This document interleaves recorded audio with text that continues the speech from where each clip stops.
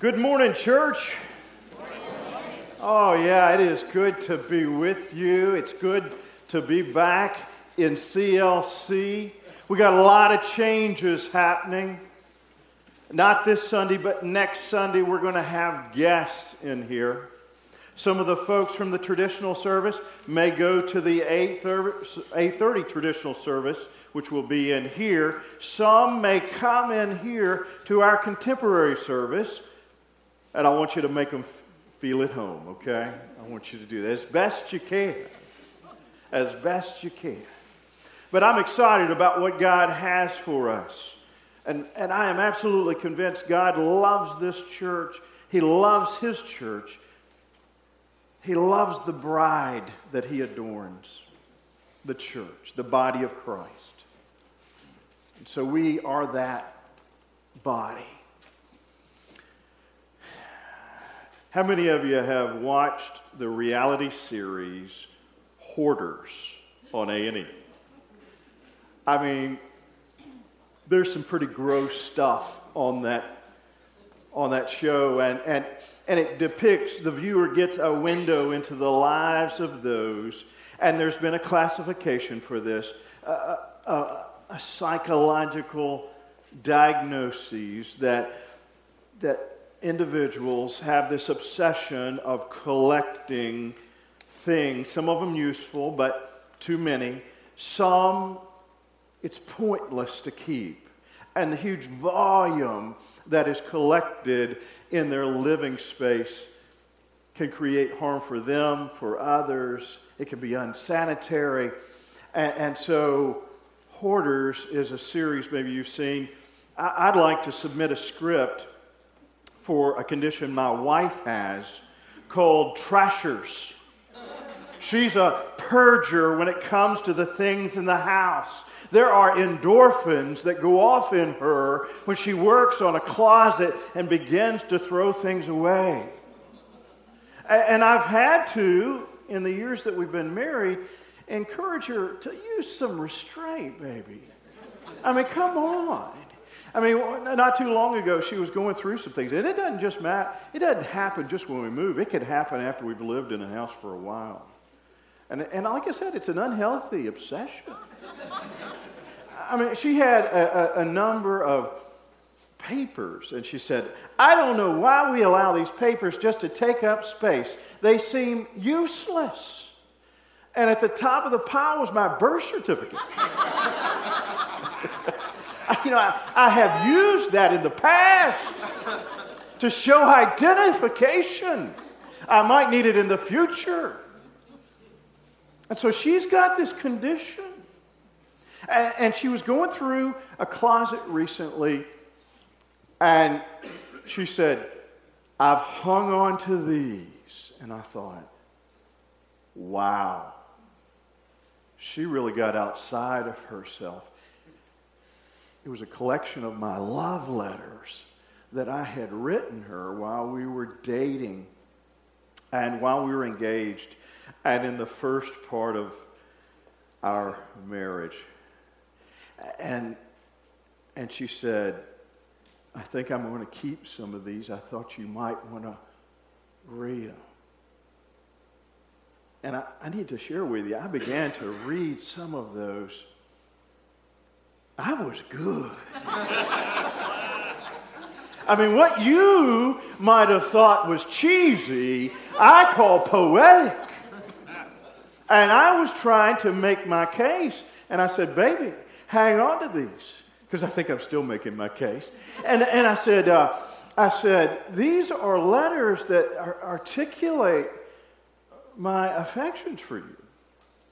And you see, I was making a case that I loved her. And I was using words. And I was making a case, and I made a pretty good case, that these were words that I wanted to communicate. I want you to live the rest of your life with me. I want us to partner together. She wrote words as well. We both have written love letters, and we've held on to those.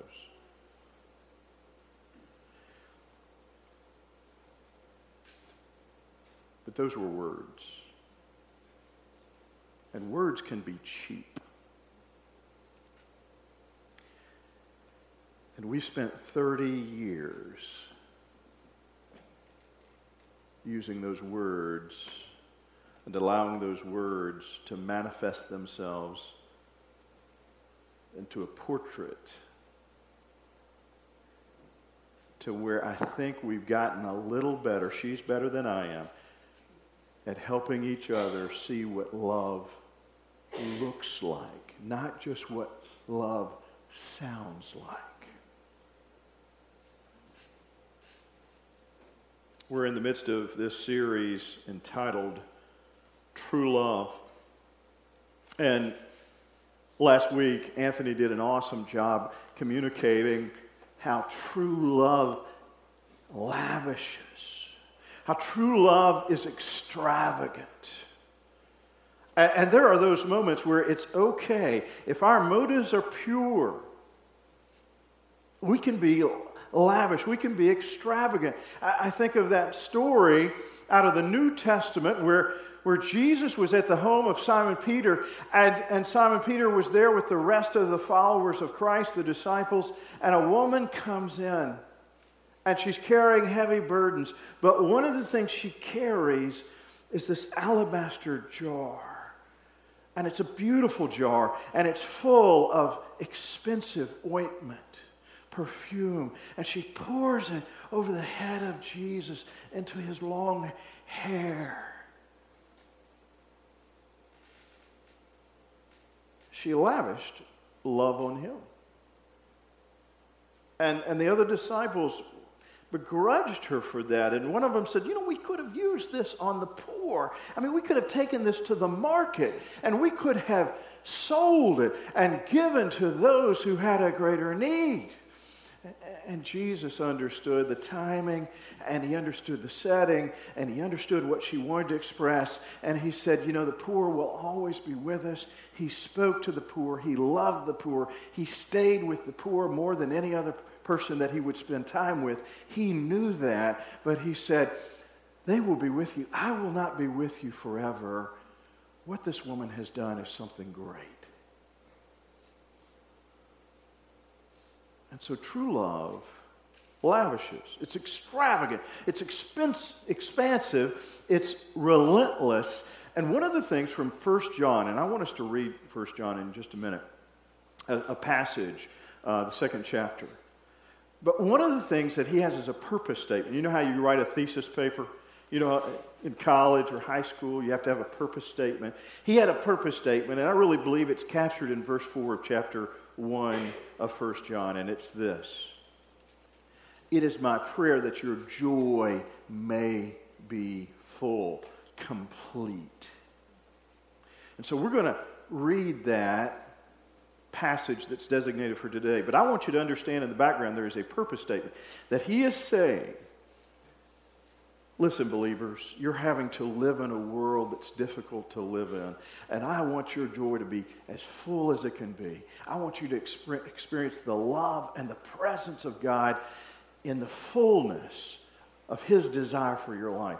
And so I want us to look at this text out of the second chapter as we're journeying through this epistle. And so we're going to put it up there. 1 John chapter 2. Do not love the world or anything in the world. If anyone loves the world, love for the Father is not in them.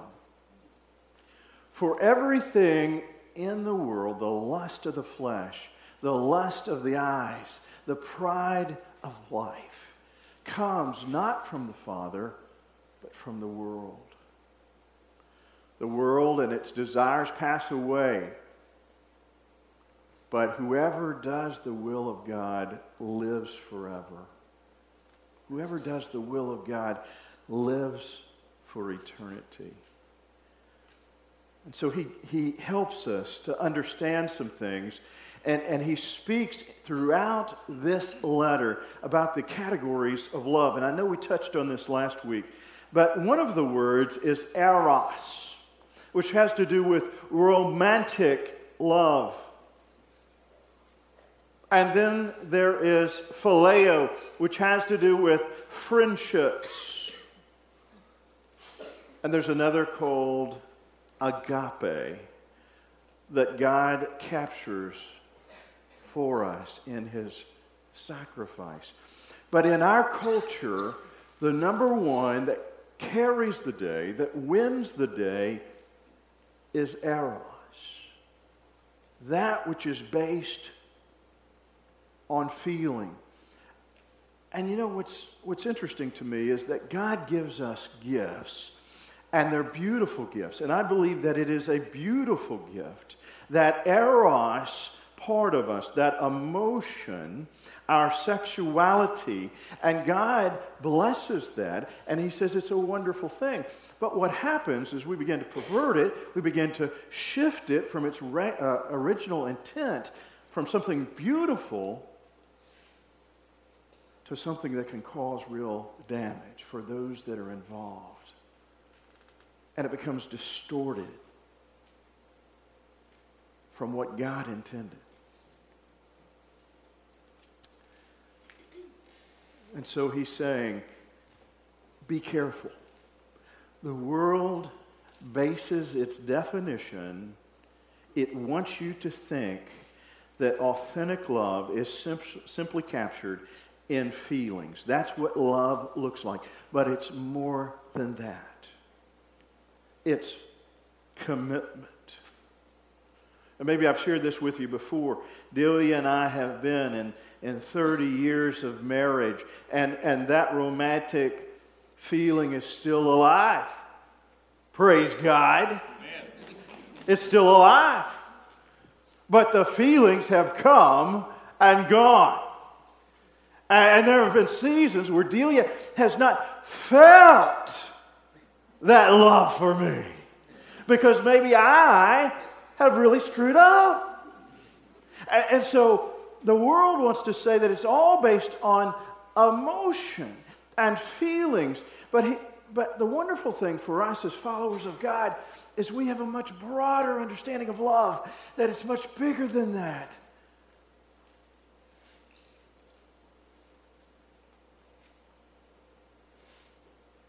Agape means that it's unconditional. That's hard for us. And so what happens is we become products of the world. There's a concept called the Stockholm Syndrome, and criminal justice folks have studied this. It came out of an incident in 1973 in Stockholm, Sweden, where some thieves, some bank robbers, had gone into this huge bank, and they had taken hostages. The law enforcement had moved in. They couldn't escape, and so they decided, we'll take hostages. We still see it today. And they held them for days and days. And a phenomenon took place that they now have labeled the Stockholm Syndrome. And that is when our defense mechanisms, when some things within our psychological structure begins to shift, and in a strange and sick kind of way, we develop an affinity to those who want to do us harm. And so right after that event, they surrendered, and it was time to prosecute. And some of the individuals would not testify against them. The very ones who would fire off their weaponry, who threatened their lives, who had harm as an agenda, had become the object of the victim's affections. And I think what John is saying is, be careful, because in this world, it is easy for you to give your affections towards that which will create havoc for you and harm. And so don't love this world. Enjoy the things of this world, be in this world, but don't be the world. And don't buy into its values, because it's a counterfeited love. Our message series really has at the heart of it the amazing and crazy love of God. And if we could capture that in some small way, if we could grasp that, it would help us to pull away from those things of the world. Because one of the things in the message talks about, a translation, the message says that if you love the world, it squeezes God out. Well, I believe the inverse is true. When God becomes magnified, the world becomes smaller, and we become safer in the decisions we make.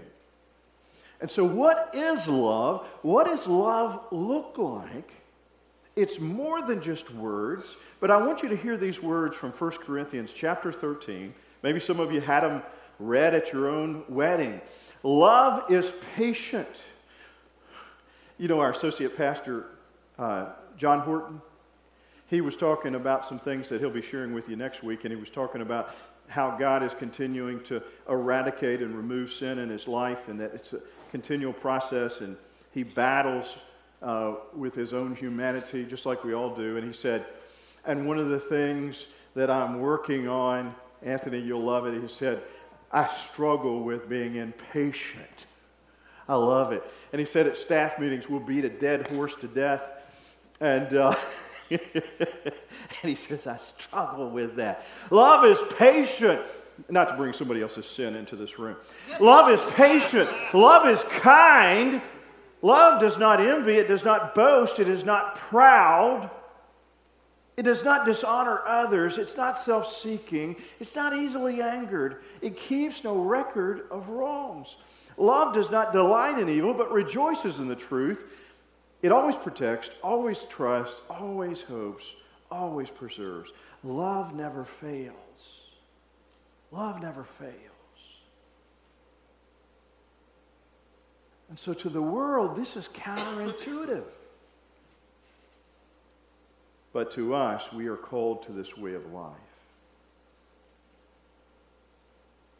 So love is more than just words. And we hear in this letter, God is love. But if those are words, how has that been manifested? How does that become clearer to us?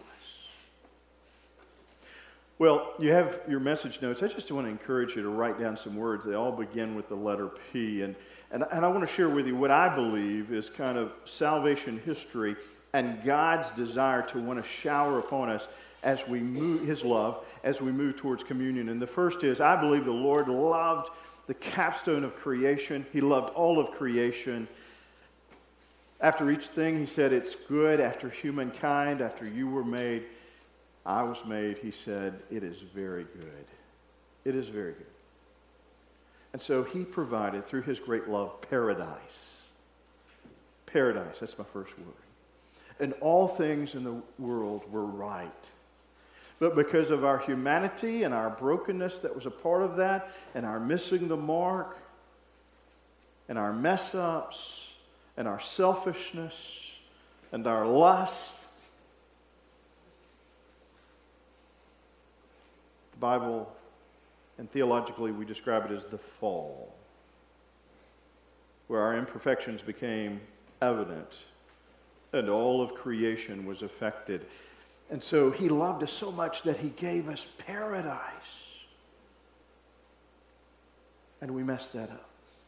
And then through a nation of Israel and a covenant, Abraham and Isaac and Jacob, we find principles and prohibitions, good laws and guidelines, and a way of life that promotes wellness and health spiritually and physically and emotionally. And there is a peaceable worldview in that. And we breached those laws. And we came up short. and we ignored those laws. And so, principles, prohibitions. And then he sent spokespersons, prophets, men and women, who called out of the wilderness, if you would, and said, turn toward me. My love is great. And I want to lavish my love upon you. I want you to see true love. And so, here are those that can point you that way. Some were persecuted. Some were put to death. Some became disillusioned and stepped away from their role. Prophets. And I bet God in his creative and sanctified imagination said, you know, I have done so much. I created paradise. I gave them principles to live by. I gave them prophets to hear that I love them. But all of that pointed to a need, a greater need that we would need in our own lives. A provider of pardon. A provider of promise. A provider of possibility. And that would be embodied in Jesus Christ. And you see, we can look at the Scripture, and those are words. And we can hear words spoken. And maybe we hear what love can be like.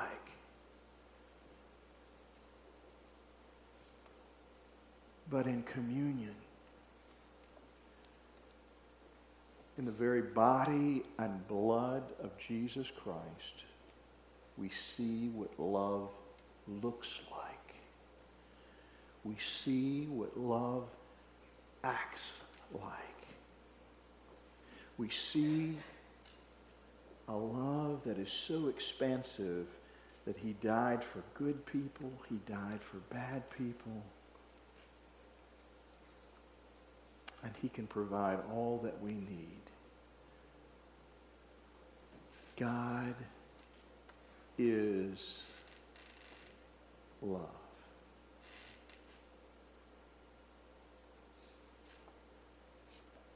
And it's the cross that helps me to picture that.